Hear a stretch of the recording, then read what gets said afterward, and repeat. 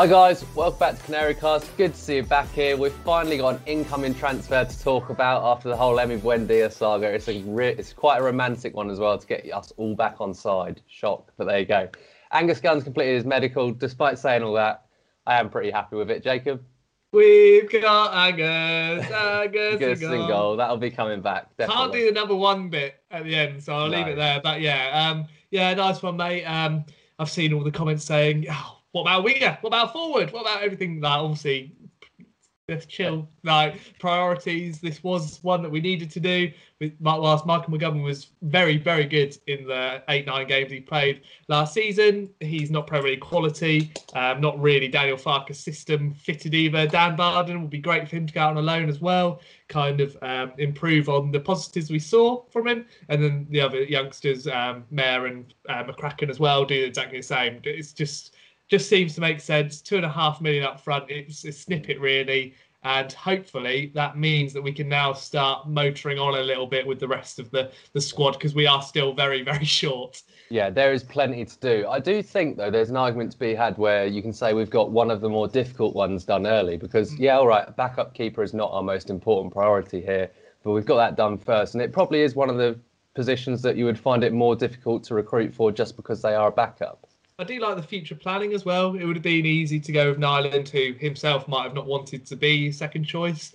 But you're looking at it long term. Obviously, Tim Krul hasn't played at the Euros as of time of recording. But if he does come on, he's again not had a break this summer. He'll still be training, obviously, intensely. And in the last 2 seasons, he's had big injuries. So you've got to look at it and say, what is he, 33 now? You don't want to just put all your eggs in Tim Krul's basket whilst he's a magnificent goalkeeper. And also, last time, Ralph Fairman really pushed him on, I think. Yeah. Really helped him with that competition. Angus has had a couple of dodgy years, yeah, absolutely no doubt. But he was fantastic for us. 46 games he played, all of them. And he's the only keeper in Norwich history with 5 clean sheets in a league in a row. So you're looking at it and saying he was brilliant last time. He knows the system, loved by the fans. He loves the fans, loves the place. It just seems the perfect fit for me. At 25... Yeah. I'd like to see him go out and play, of course, but in long term, he's looking at this now and going, I can be the Norwich number one for the next 10 years when Tim Krul does, it's a phase system, isn't it, where Tim slowly goes and Angus comes in. And with keepers having a later peak anyway, it does fit nicely. It all fits together lovely. Nice to have some competition, nice to have a succession plan. It all fits lovely. Let's talk about price then, Jay. So supposedly 2.5 up front, rising to about 5.5. There is the potential for it to rise to around 10, but I guess that's probably international appearances or something like that.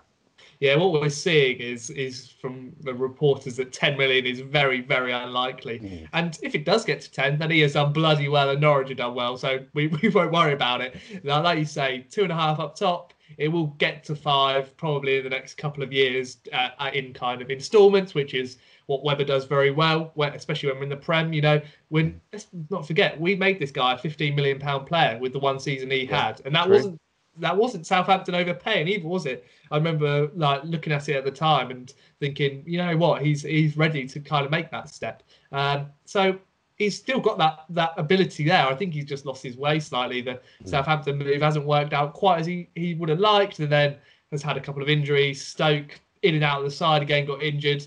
But, like we said in the last video, some players and clubs just combine well together. Obviously, you've got that emotional factor with Brian Gunn. He's an absolute legend, great guy as well. And Angus seems like a great guy, fits in the personality well, still knows quite a few players from the first Farke era, even though they're slowly going out. But yeah, all in all, I would say it's a great move. Do you think there's a conversation to be had about it being quite a lot for a backup keeper? My personal opinion is if he does do really well and becomes our first choice quite comfortably in a year or so, then absolutely fine. So I'll give him some leeway for that. But £5.5 million sounds a lot for a backup keeper. Spent 3 million on loan for Fairman. So you look at that and go, wow, let's kind of compare and contrast. He won't be on the same wages he was on at Southampton. I think, again, you look at that emotional aspect, you're not really going to get that from any other number 2 in actually the world at the moment of football players, apart from Angus with Norwich fans. I think you look at it long term, it'll be a snippet. Like you said, if he's here 10 years, then it's 500k, isn't it? Like you look at it in that kind of instalments, you think, yeah, you know what, he's done very well for Stuart Webber to get this done without any real leads. We're apparently interested in Brentford as well, but not too much interest in a player who, like I say, just 3 years ago was £15 million touted and has the ability to get to that level again, in my opinion. Yeah, fair play. So how much do you think we'll see him in this first season, Jay? Do you think maybe Tim Krul needs a break after the Euros and he maybe plays the first few games? Or do you think he's going to be back up all season and we're barely going to see him maybe in the Cup or something? Yeah, no, Cup, back up, unless Krul gets injured. For me, which again is not the end of the world. Like you say, you have that ability then to, if Tim does get that injury or even a knock, like we do with Timu Pukki at times, if we play him injured, you're like, oh, come on, let's not. Like, if there is that ability to be able to bring in a keeper with presence, a bit of an aura around him, I think that gun name around, it doesn't matter really how bad you are or good you are. Yeah. You just have a slight aura, don't you? It does help that he is good as well. But I think Daniel Farke would trust him as well with the system. Probably not as good with the ball at his feet distribution-wise as he was probably 3 years ago, because like I say, his game's slightly changed because of, in and out of the team. I think he just needs to rebuild that confidence again, really feel himself back at home. And I think first season we won't really see him. Next season, Tim Krul afterwards, hopefully has again another brilliant year. We stay up. I just think the long-term thinking here is the best bet, especially with a goalkeeper, because Tim Krul gets injured, we all have a bit of a heart attack. I think now Angus is here, you feel slightly more at ease. Yeah, absolutely, definitely. Okay, then, just to wrap up, what are your memories of him from that season he spent here on loan? I can remember that double save, which is incredible. Yeah. No, yeah, and the celebrations at the end when Closer equalised against Ipswich, he just feels it. That's what I maybe we are getting a bit too emotional about backup, but he loves the club, and for me, there's nothing better than knowing that a player loves this club and wants to do everything they can to see his club succeed. I think that's what you need.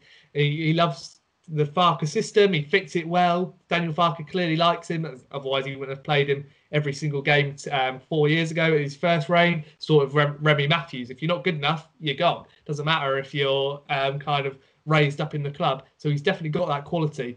And he just loves the club. You can just see of the Portman Road kind of celebrations where we went and won there. We saw that, and you just see it. You know that he loves it. And I think he's going to be a good signing for Norwich in the long term. I know that there's more important roles to fill, but this one for me was key in terms of just making sure cover just in case. It's good price for a good age. I can see why Angus and the club are kind of negotiating on his career a little bit in terms of it just seems a perfect fit very, very soon. So I think it's a good job. We now just need to move on and hopefully see a few more come slowly but surely. See 8 or 9 more in the coming weeks. Well, yeah, exactly. It's difficult with the Euros, isn't it? We seem to have found that. And obviously the Premier League prices and everything is just so difficult with negotiating. I am worried as we speak about the whole, everything really with the squad. But we will hold judgment. That's what we're going to try and do. We're not going to break down just yet. Hold judgment until Webber completes the transfer window, completes the signings, and then we will judge. Yeah, here. I'm feeling exactly the same. All right, let's leave it there for now, guys. Thanks for joining us. If you could like, comment, and subscribe, that'd be hugely appreciated. But until then, until next time, even, take care. See you soon. Cheers. It is.